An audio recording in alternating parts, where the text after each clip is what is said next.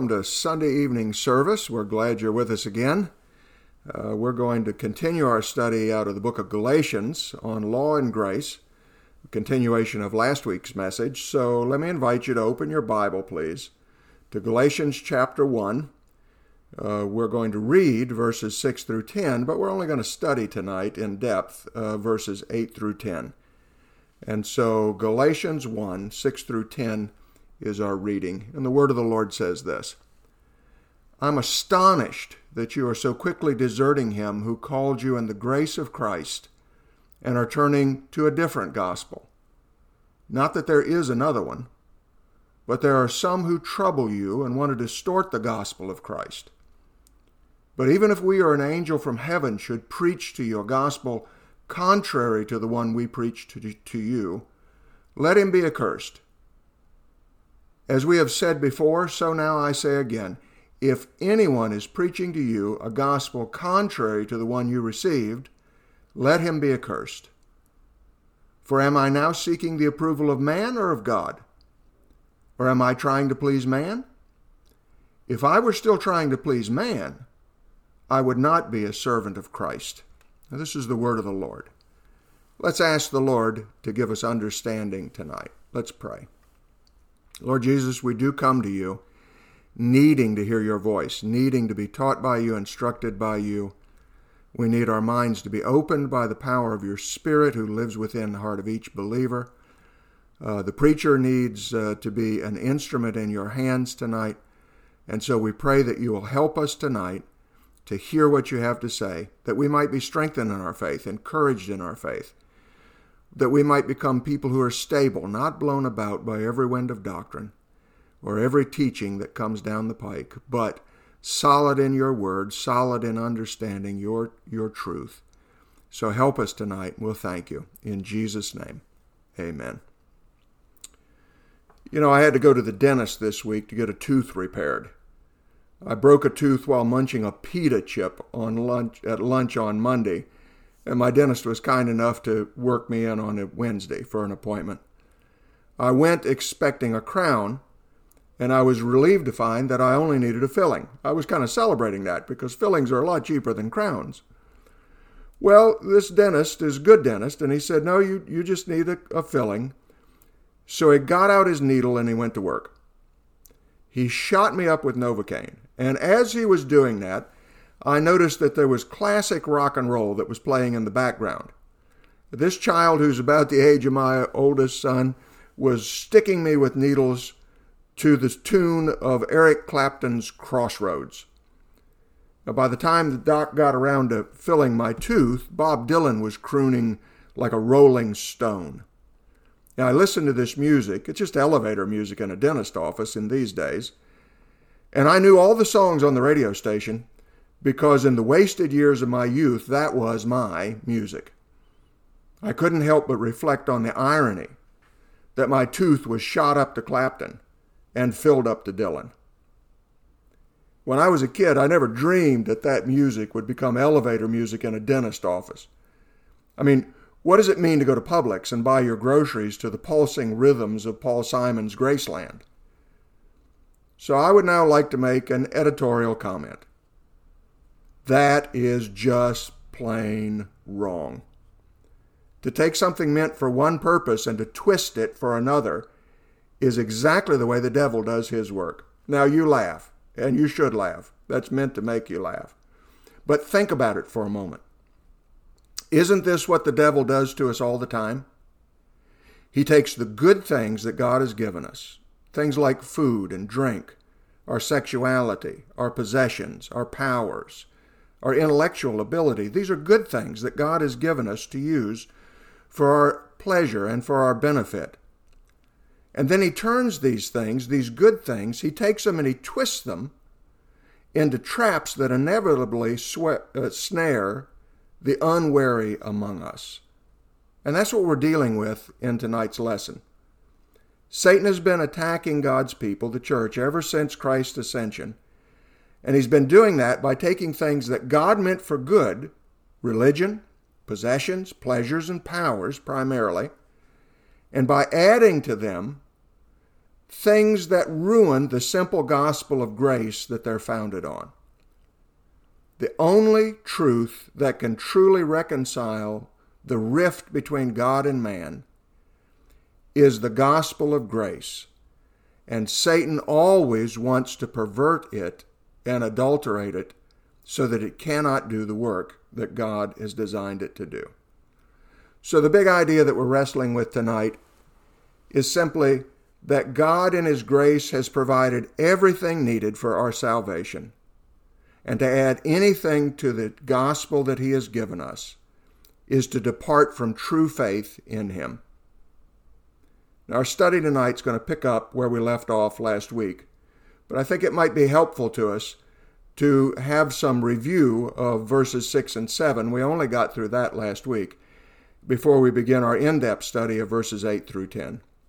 So you'll remember, if you were with us last week, that verses 6 and 7 deal with a false gospel and with false teachers.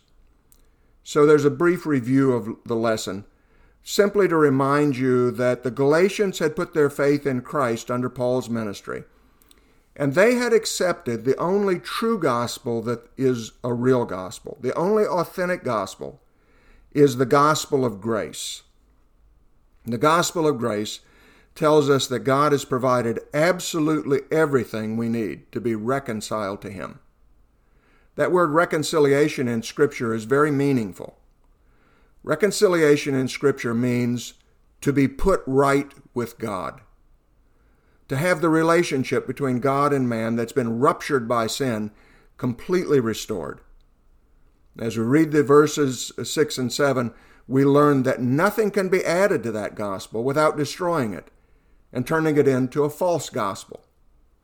The moment we add anything to this gospel that we have received, the plain gospel of grace, the gospel that tells us that in His Son, Jesus Christ, God has taken care of every necessity, every need for our salvation.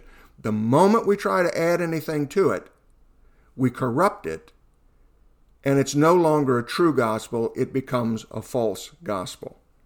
Let me illustrate this. Suppose I have a wonderful cake to offer to you as a free gift. Let's suppose it's one of Nancy Lowe's wonderful coconut cakes. So I bring you this cake and you look it over carefully. I offer it to you. And it looks beautiful. It's a beautiful cake. And you say, may I take a taste? And so you take a fork and you get a small bit of the cake from the bottom of the cake and you sample it, and the taste you find is just superb. And so I say to you again, would you like to have this cake? It's a gift, no charge, it's free.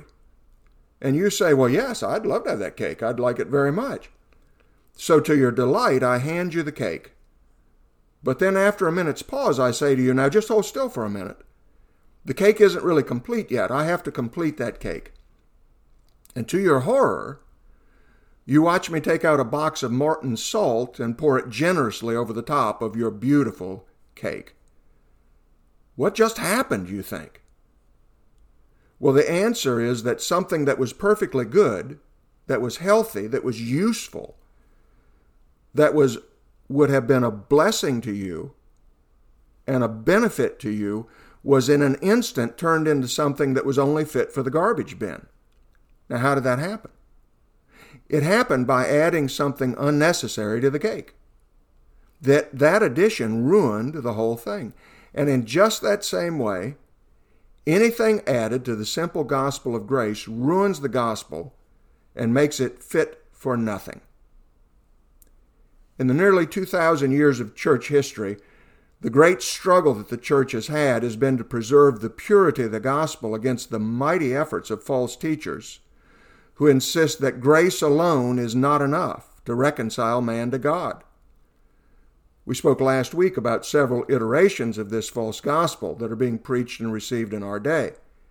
We don't need to go through those again, but we can simply say that these falsehoods added to the gospel follow the same distressing pattern in every age.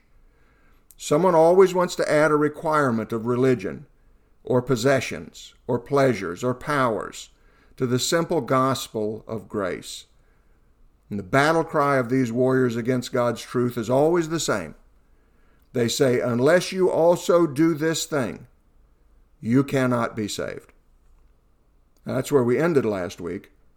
So tonight, let's pick up the remaining threads of our message to discover the seriousness of the matter that's before us and the strong medicine for the disease. First of all, in verses 8 and 9, the seriousness of the matter. You know, falling into one of these traps isn't a mere faux pas like sitting in somebody else's seat on a Sunday morning. This is serious stuff. Paul's reaction to the Galatians' acceptance of this false gospel was one of pure outrage. Listen carefully to his words in Galatians 1, 8 and 9. But even if we or an angel from heaven should preach to you a gospel contrary to the one we preach to you, let him be accursed. As we have said before, so now I say again, if anyone is preaching to you a gospel contrary to the one you received, let him be accursed. In verse 8, he included himself and the angels as potential messengers of falsehood. Paul said, what if I come to you preaching to you a different gospel? Suppose I show back up and I say to you, you know, the gospel that I was preaching to you wasn't quite right. There's this new thing that needs to be added to it. Paul said, what if that happens? What if I come preaching to you this false gospel? Or he said, what if an angel from heaven brought you a new gospel down on golden plates, supposedly from on high? And the angel said, you know, the gospel that you received really wasn't effective. It really didn't do its work. And so now we have this latter-day revelation that's being sent to you from God as a kind of a repair on that first gospel. And so you need to add this. Paul says, well, what if that happens? What if the one who led you to Christ preaches to you a different message? What if an angel from on high comes with a new revelation? Well, Paul was unsparing in his condemnation of the messenger of such gospel. He said, let him be accursed. And the word translated accursed in our ESV is anathema in the Greek. In spiritual terms, it means damnation. In other words, what Paul is saying is, if I come to you, or if an angel comes to you with any other gospel than the gospel of grace, let us be condemned to hell. And in verse 9, he reiterated the point, broadening it out to include the false teachers that had come, teaching the Galatians this false gospel. He repeats himself. He says, as we have said before, so now I say again. If anyone is preaching to you a gospel contrary to the one you received, let him be accursed. That's strong language. The Apostle Paul wants it to be absolutely clear that what has happened is completely unacceptable.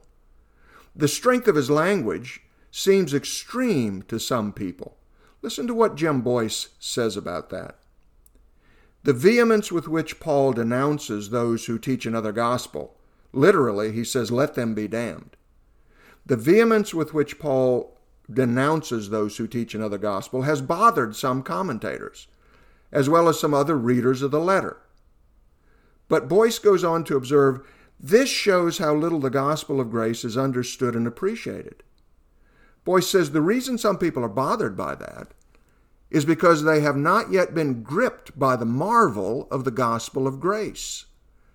They haven't yet understood how good the gospel of grace is, how perfect it is. And so they come along and they say, well, that's a strong statement.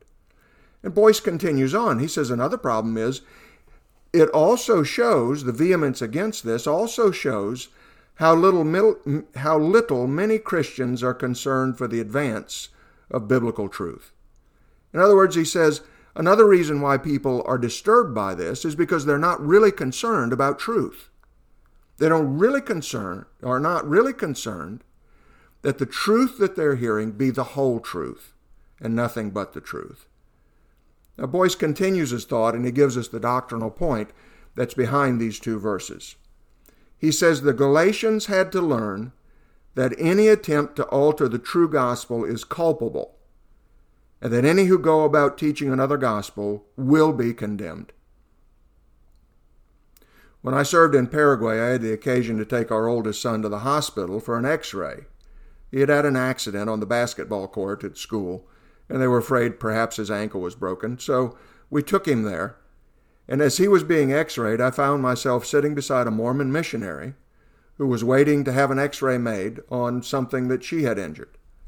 Now, frankly, I knew almost nothing firsthand about Mormonism in those days. And so I thought, well, this is my opportunity to find out what these folks are all about. So I used the opportunity to ask her about her faith. Now, I have to tell you, she was a very pleasant young woman. And she very eagerly explained to me that she had volunteered to be a missionary because ever since she was a little girl, she had dreamed of doing mission work outside of the United States. She seemed like a very good-hearted individual. And if I recall correctly, she wasn't obligated by her faith to serve as a missionary, but she had made a special effort to volunteer to be accepted for mission service overseas. So I asked her what she was teaching, and I asked her specifically what the Mormon Church teaches as an understanding of the way to salvation. How do we understand? How do they understand what salvation is and how one enters into it? And she was very happy to explain to me her understanding. And she said something like this. She said, well, you work hard and you do everything you can to be saved. And then Jesus supplies whatever you can't supply for yourself. Now you'll immediately see, of course, that this is a classic expression of law as a means of salvation rather than grace. It's exactly the thing that we're talking about tonight, isn't it? Later, when I returned to the United States for furlough, you can imagine how surprised I was to learn that there were some evangelicals that were saying that Mormonism was simply a variant form of true Christianity. Now, I wonder how that squares with my friend's classic statement of the kind of false gospel that we're discussing tonight. You know, dear ones, false teachers come in some very attractive packages. Sometimes they're very nice people. They come in these attractive packages that make it easy to believe the message that they're peddling is simply a variant form of the true gospel. Bob Dylan wrote a song about this some years ago. He said, sometimes Satan comes as a man of peace. You know, Dylan didn't get much right, but in that line he spoke the truth. When Satan wants to deceive Christians, he doesn't waste his time using atheists. Those who preach atheism are Satan's tool to keep his own ranks deceived. No. When he wants to fool Christians, he invests in those who appear to be real, but in fact are false. They come from respectable schools and churches. They look and sound like others who have helped us grow in Christ. They quote plenty of Scripture. They mix truth in with their falsehoods. They appeal to what we want to believe is true. But in reality, they're peddling a pathway to hell. Anyone who claims to be a faithful teacher of the Word isn't. Let me restate that. Everyone who claims to be a faithful teacher of the Word isn't. And the consequences for peddling a false gospel, as we see in this text, are sobering. So how can you tell who's telling the truth and who isn't? And what's the medicine that we need to keep from falling into the trap? Well, let's read on in verse 10. In verse 10, we find that the strong medicine for the disease is plain truth. Paul makes it plain in this verse, and in the verses that we've read before, verses 8 and 9, that he was in no mood to appeal to the Galatians' human way of thinking. He wasn't trying to sugarcoat anything. He was being direct and honest. His only priority was to tell them the truth. Listen to what he says in verse 10. He says, am I now seeking the approval of man or of God? Or am I trying to please man? If I were still trying to please man, I wouldn't be a servant of Christ. You see, these false teachers had come to Galatia, but they were all about serving their own interests. Later in the book we read in 4:17, they, the false teachers, make much of you, but for no good purpose. They want to shut you out. Shut you out from what, Paul? Shut you out from the real gospel. Why do they want to do that? so that you may make much of them. In other words, so that they can take advantage of you. The false teachers were all about their own interests. So the strong language used by the apostle in these verses shows that his interest is in no way to make himself agreeable to his readers. Do men-pleasers pronounce anathemas against those who teach false gospels? Rather, what he's saying is that he didn't want to please men as opposed to pleasing God. You see, here's the secret, and here's the cure, and here's the medicine. Paul realized that the only way to combat falsehood is by telling the unvarnished truth, even when those you're trying to help may not appreciate your frankness. As the ESV Study Bible observed, Paul poses two absolutely incompatible goals: pleasing man or pleasing God. There is no possibility of combining the two. Faithful ministry is marked by telling the truth, whether people want to hear it or not, and the truth is the only medicine against falsehood. You know, there are some diseases that can only be treated with strong medicine or painful surgeries. And often the side effects of these treatments are so painful, so difficult, that they make us wonder if the medicine's worse than the disease. Nevertheless, we submit ourselves to those painful treatments because we want to be healed from our sickness. We're willing to go through the pain so that we can be made better. And those who are caught up in a false gospel need to take the strong medicine of truth, even when it comes at the cost of personal pain, to listen. In our day, there are shysters abounding, tempting believers to wander off into the false gospels of ritualism, moral accommodation, Christian nationalism, and prosperity theology. How can we keep from falling into these traps? Well, the strong medicine of biblical doctrine taught by Spirit-filled shepherds is our only sure defense. We must not shrink from taking the medicine that God has provided for our spiritual health to be maintained. Are we devoted to the apostles' doctrine? Are we knowledgeable about the truths of faith that have been passed down to us by faithful men who've gone before? Are we willing to accept what our Bibles tell us about racism, nationalism, anger, worship, poverty, and wealth? You know, at the root of everyone who wanders is a heart that secretly says, God's truth is not enough. But, dear ones, God's truth is enough. And the best defense against falling into the trap of walking away from grace and turning back to law is to feed yourself relentlessly on sound Christian doctrine. Although the Galatians appeared to come under the spell of these false teachers and had become convinced of their teaching, Paul didn't consider the situation hopeless, as we're going to see as we continue our lessons in Galatians.